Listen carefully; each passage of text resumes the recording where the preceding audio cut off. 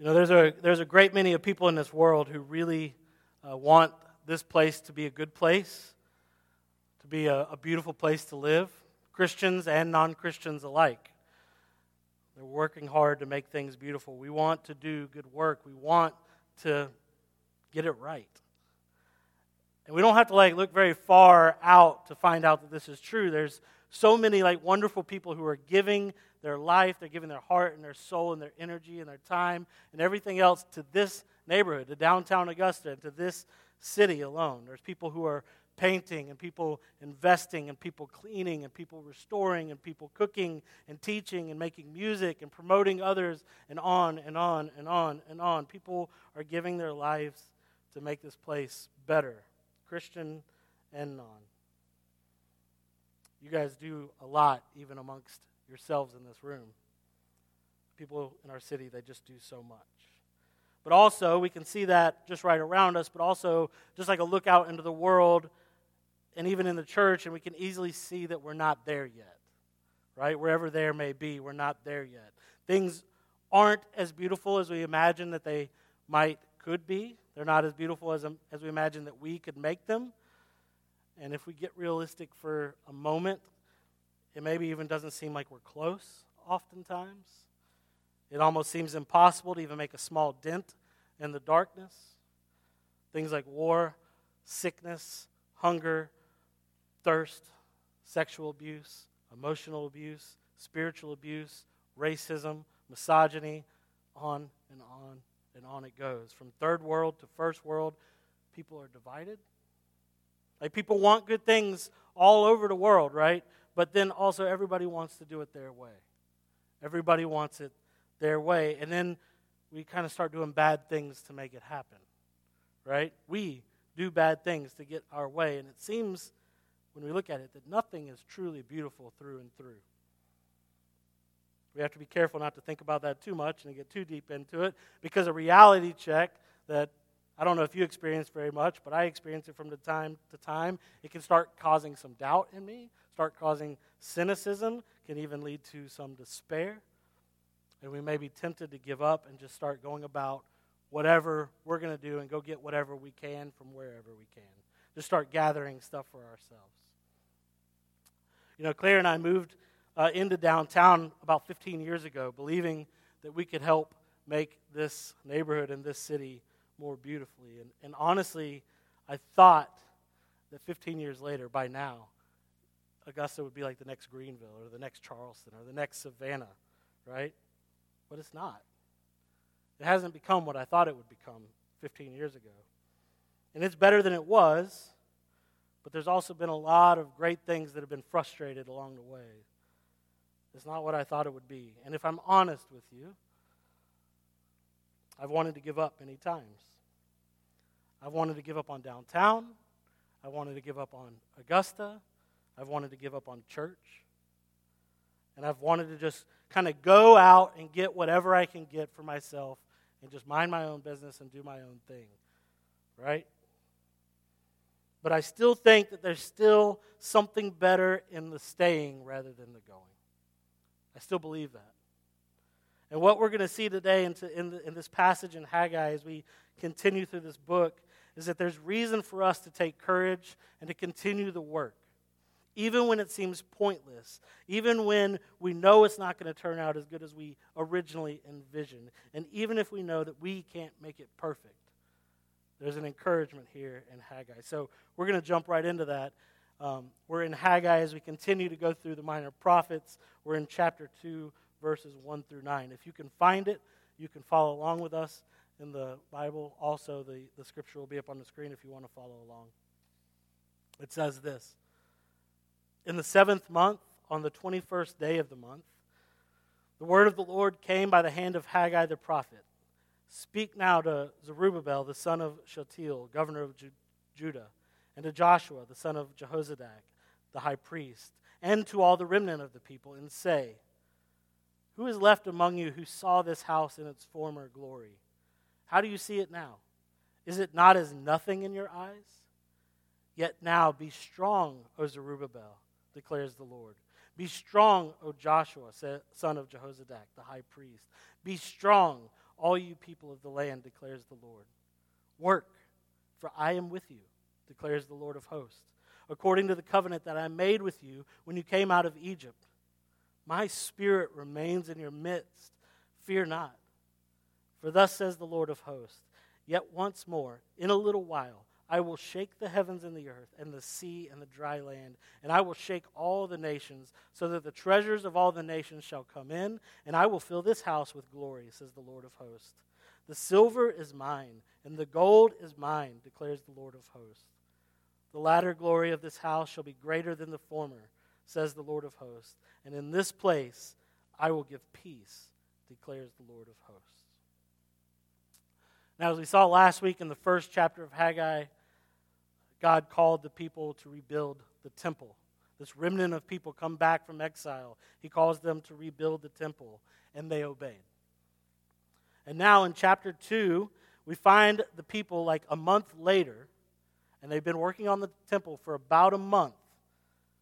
But what they've built doesn't quite measure up to what they had expected. Like some of them would have this memory of Solomon's temple destroyed by Nebuchadnezzar. They would have remembered how beautiful it was. They would remember the materials used to build it, the ornateness of the thing, the sacred objects that were there, the Ark of the Covenant. And with that collective memory, like a month into this 4-year rebuild of the temple project, the people can already see that this temple will not match the splendor of the last. I mean, they don't have Solomon's riches. They don't have that kind of power anymore. They're just some people returned from exile. They can't call in craftsmen from abroad. They can't import materials. They don't have all the original sacred items to put back in the temple like they once were. And so God sends Haggai to speak into the kind of growing disappointment that's occurring with these people and to encourage them in the present by reminding them about the enduring truths of God, about who He is, and about what He does. He says this in Haggai 2, 3 through 5. He says, "Who's left among you who saw this house in its former glory? How do you see it now? Is it not as nothing in your eyes? Yet now be strong, O Zerubbabel. Be strong, O Joshua. Be strong, all you people of the land, declares the Lord. Work, for I am with you, declares the Lord of hosts, according to the covenant that I made with you when you came out of Egypt. My spirit remains in your midst. Fear not." See, God is encouraging His people. He encourages His people to be strong and to continue the work on the temple by reminding them of the covenant that He made with them as they came out of Egypt so many years ago. And in that reminder is actually a flashback to the very first temple, or actually the tabernacle, the tent that they actually carried through the wilderness with them. In Exodus 24, God finishes making a covenant with His people through Moses after they've been delivered from Egypt. And then in the next chapter, right when the covenant is done, in the very next chapter, chapter 25, He instructs them to build the tabernacle, to build a sanctuary where He could dwell with His people and be present with His covenant people. And the building of that tabernacle, that first tabernacle, is a beautiful story that actually starts way back in their final days in Egypt when they were still in captivity. See, while the Hebrew people were still in Egypt, still captive, God was preparing them for their coming deliverance and the journey that they would be on for the next several years. If you're curious how that whole story plays out, I'm going to kind of cover it, but you can look and you can find the rest of that story. It's Exodus 11:2, 12:36, chapter 24, chapter 25. Just go read the whole of Exodus and you'll get it. Not right this second.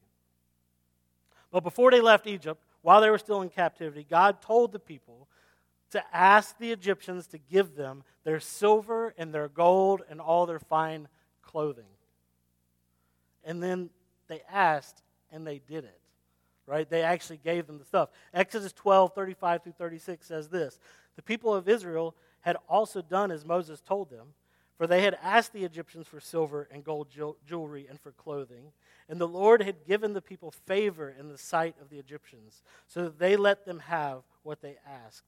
Thus they plundered the Egyptians." So then, the point here is when God calls the people in the wilderness to build him a house in which he can dwell with his people, and he calls for all these precious jewels and fine clothes and metals and all that for the building of the temple, these ex-slaves, these recently freed slaves who had nothing of their own before, have all that is needed and more for the building of that first tabernacle. So here's the reminder and the encouragement heard by Haggai's disheartened audience. God's covenant with his people endures. God's covenant that he made then endures. And if he provided for the first tabernacle, that first temple, from those who had been slaves and who had nothing, the same arrangement still is in place. God will provide for his dwelling place. He always has and he always will. It's who God is and it's what he does. He's the provider. And he faithfully provides. And he doesn't change. So if God provided for the very first temple, then he surely will provide for this one as well. And I don't want us to miss this. The greatest provision for the temple is himself. The greatest provision for the temple is himself. The point of the tabernacle being built in the wilderness was so that God could be present with his covenant people.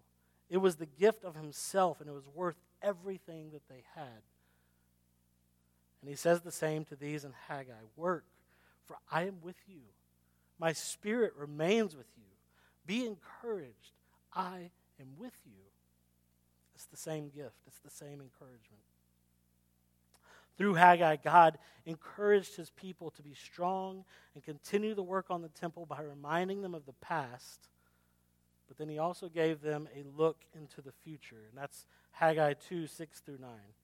It says, For thus says the Lord of hosts, yet once more, in a little while, it's in the future, I will shake the heavens and the earth and the sea and the dry land, and I will shake all nations so that the treasures of the nations shall come in.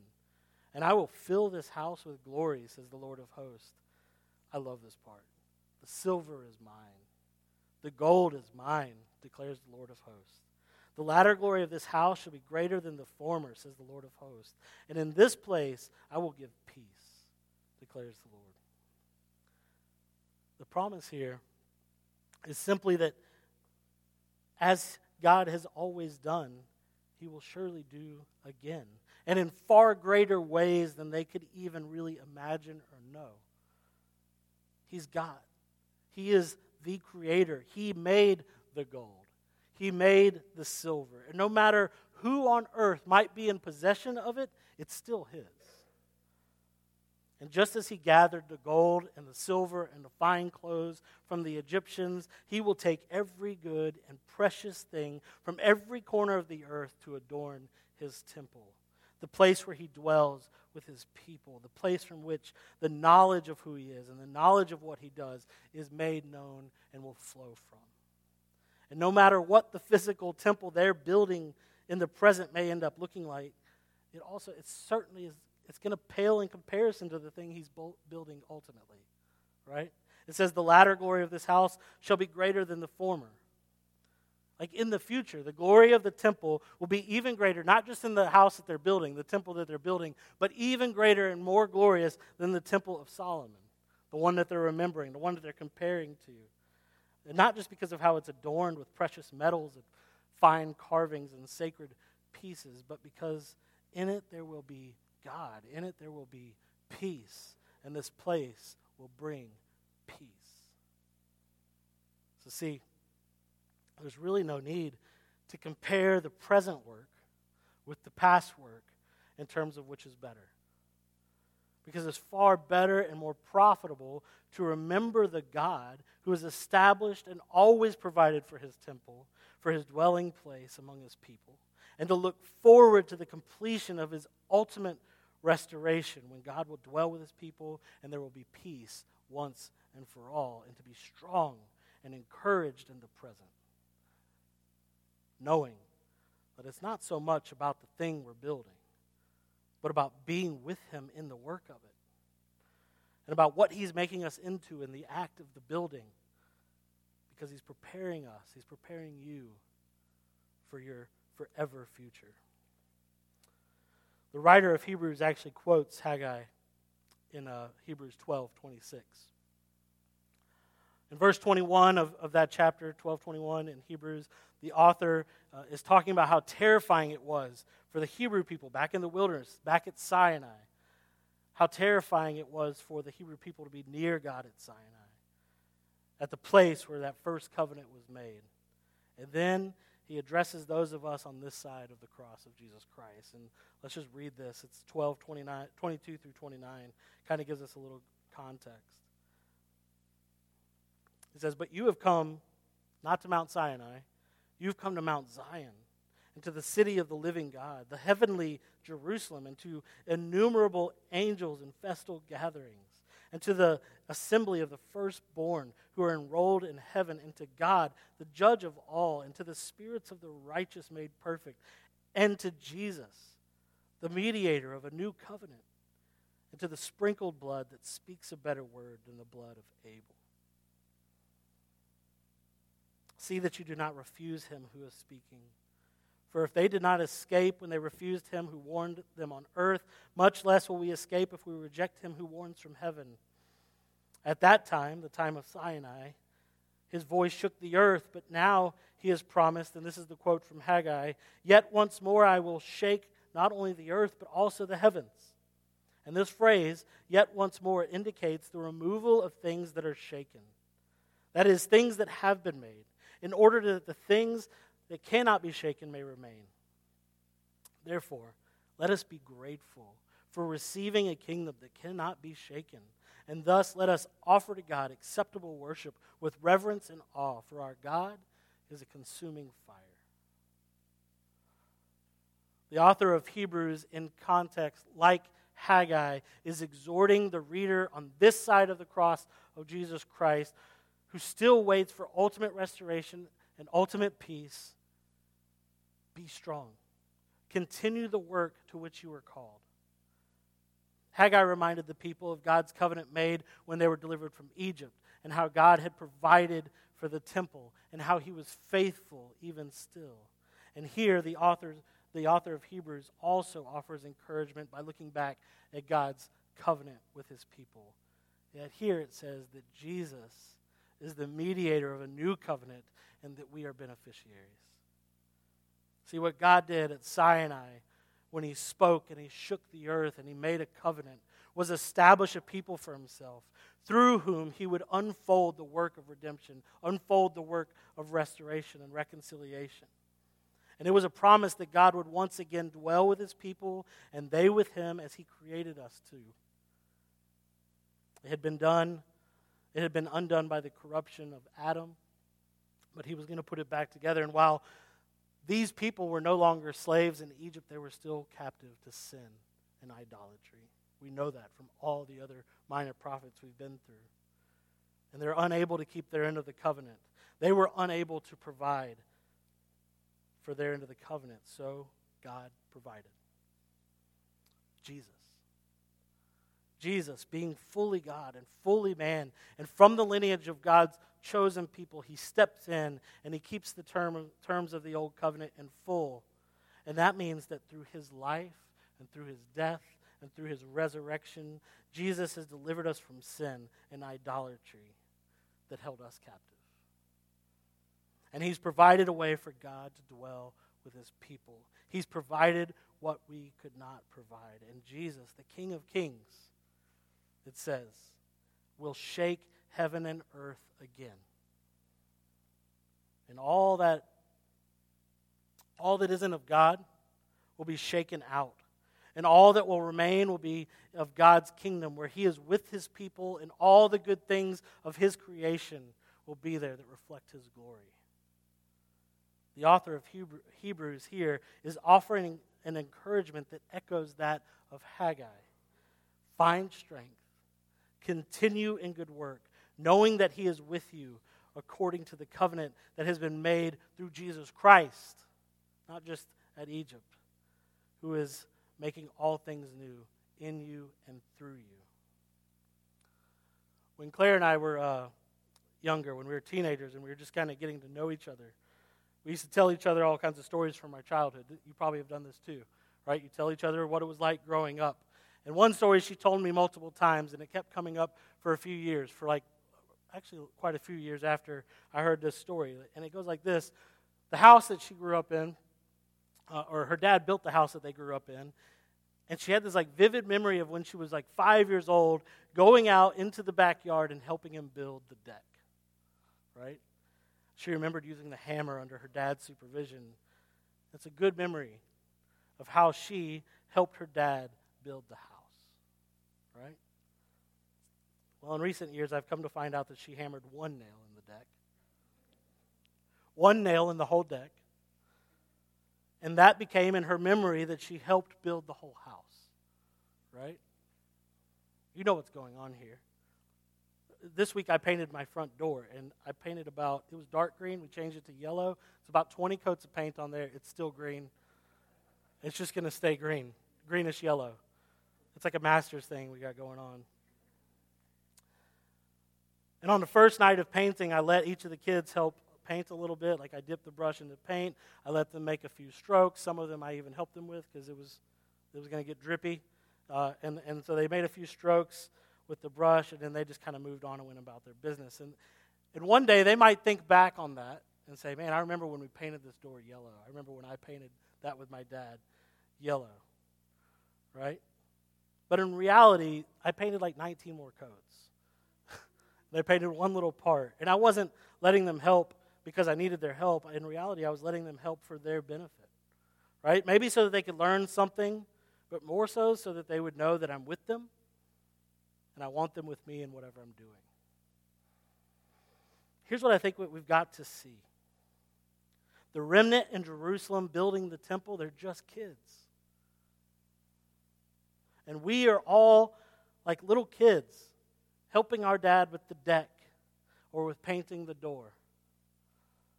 And there's no way we can ever build what he's building. There's no way we're going to build what he's building. But he isn't telling us to do the work so that we'll do the work for him. It's not about the things that we're building or the work we are doing. It's all about being with him in the work of it and about what he's making you and I into in the building. He's preparing us for our forever future.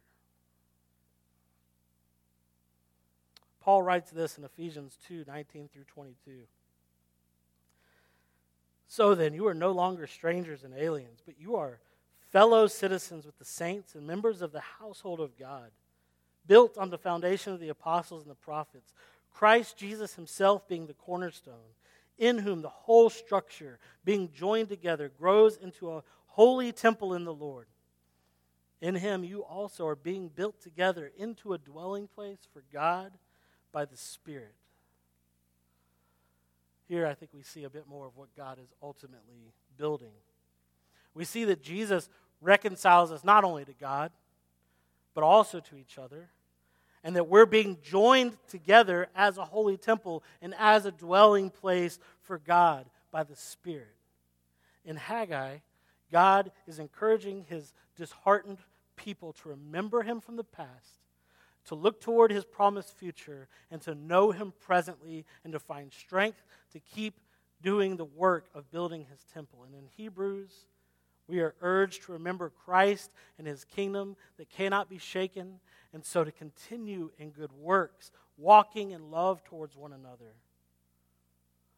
This also then is the work of building the temple.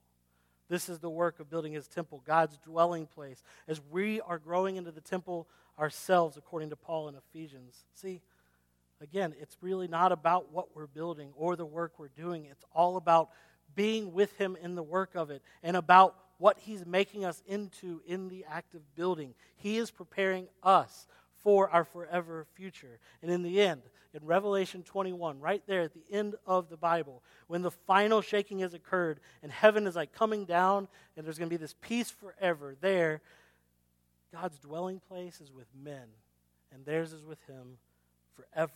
That's the forever future that he's preparing us for. That's what he's getting us ready for, is being with him forever. And so that's what I want us to take away. That's what I want to commend us to today. Be strong. Remember that Christ who is in you and see that he is with us, that he is with you, that he is drawing us all to himself and towards that final day of ultimate restoration. And remember Christ, be strong, be encouraged, and build his temple. Build his temple, that's us. And our work is not with timber, it's not with stones, it's not with gold, it's not with silver, it's not with a chisel, it's not with a saw, but it's in doing justice, it's in bringing peace, it's in acting with mercy, it's in striving together to bear the truth of the gospel, it's delivering truth, it's striving for unity. The Christian life isn't about just following a bunch of rules and staying away from whatever the Bible says is bad. That's kind of the rap it gets, but it's about more than that. It's about being delivered from all those things and leaving all those things for what's better. Our work is about making Jesus known wherever we go in word and deed, by being honest about our failures, by loving the way he loves, by serving the city for the good of all, and by inviting everybody into the family of God. We've been saying that a lot lately. I really want you to lean into that, and I brought one of these up here. There's these cards all over the church on the back. It has that statement on it. I'd really love for us to lead into this as a church. Grab some of these, memorize that statement, memorize that line. We're striving to make the real Jesus known by being honest about our failures, by loving the way that Jesus loves, by serving the city for the good of all, and by inviting everybody into the family of God. I want us to sincerely strive together toward making that statement true about us at Redemption Church, because it is truly all about leaning in and knowing Jesus for who he really is. It's about being with him. It's about letting him prepare us together for our forever future and to prepare this whole place for its forever future. I think the church today, like we often get caught up in building the thing just right. Like we've got to have the right model, we've got to have the right building, we've got to have the right style to reach the right people in the right way from the right place. But I think if we spend our whole life together playing church here, and we miss being with the real Jesus as he is with us, if we miss out on being with him and letting him transform us and transform the world by transforming us, then it won't matter what we build together, because it will never be truly beautiful. But the encouragement in Haggai is an encouragement, I think, for us today too. Be strong. Work. God is with us. His Spirit lives within us, and he is building us into the dwelling place of God. And through the transforming work that he does in you and I, he will reach and transform the whole world. And one day, he's coming back. He's going to come back, and it will all be complete. We will dwell together in perfect unity with our God forever. And we, like the people in Haggai, just cannot even imagine the depth of the beauty of it. But he's calling us to stay in his work as he prepares us for that forever future together. We're going to close with the time of response as we do each week and just continue to worship. In a few ways we'll do that. The band will lead us into that time. We'll come and we'll take communion, where you come down these two side aisles and we'll take the bread and you dip it in the wine or the juice. The bread represents the body of Christ that was given for you, and the wine and the juice represents the blood that was shed for you. And as we do this, we are proclaiming the truth that Jesus is who he said he is, that he's done what he said he would do, that he's delivered us not even just from Egypt, not just from captivity from other people, but from captivity to sin and idolatry and all that would keep us separated from God. So if you're a Christian, whether you're a member at Redemption Church or not, we invite you to come and take with us, to proclaim that truth to one another, to remember it together as we proclaim the good news in this act of taking communion. There's also a basket in the back where you can give your tithes and offerings during this time of worship. And then the band will lead us through some more singing. We can lift our voices and just worship our God who is with us, even here today, who is making us his dwelling place. It's really good news. I'm going to pray for us. Would you pray with me? Father, I thank you again for this time. I thank you that you're with us. You are with us. You're present. Your Spirit remains with us through Jesus Christ and his work on the cross, his work in the resurrection, his ascending to heaven and sending the gift of his Spirit. The Spirit is in us. We can live our lives with Christ in us, the hope of glory. God, thank you for coming to free us of our sin, free us from idolatry, free us from all the things that would keep us from you. Thank you. We were created to be in right relationship with you. That's what we were made for. That's where our joy is. That's where satisfaction is found, and we couldn't have it, and we can't have it apart from Jesus, and you've made a way. Thank you. Lord, encourage us this morning. Encourage us to continue where we are. Encourage us to continue in the work you've called us to go and make disciples, knowing that you are with us always, even to the end of the age. And that what you're doing and what we're building, it's not about what we are building, it's about what you're building and about what you're making us. And may we be grateful and enter into worship with you with reverence.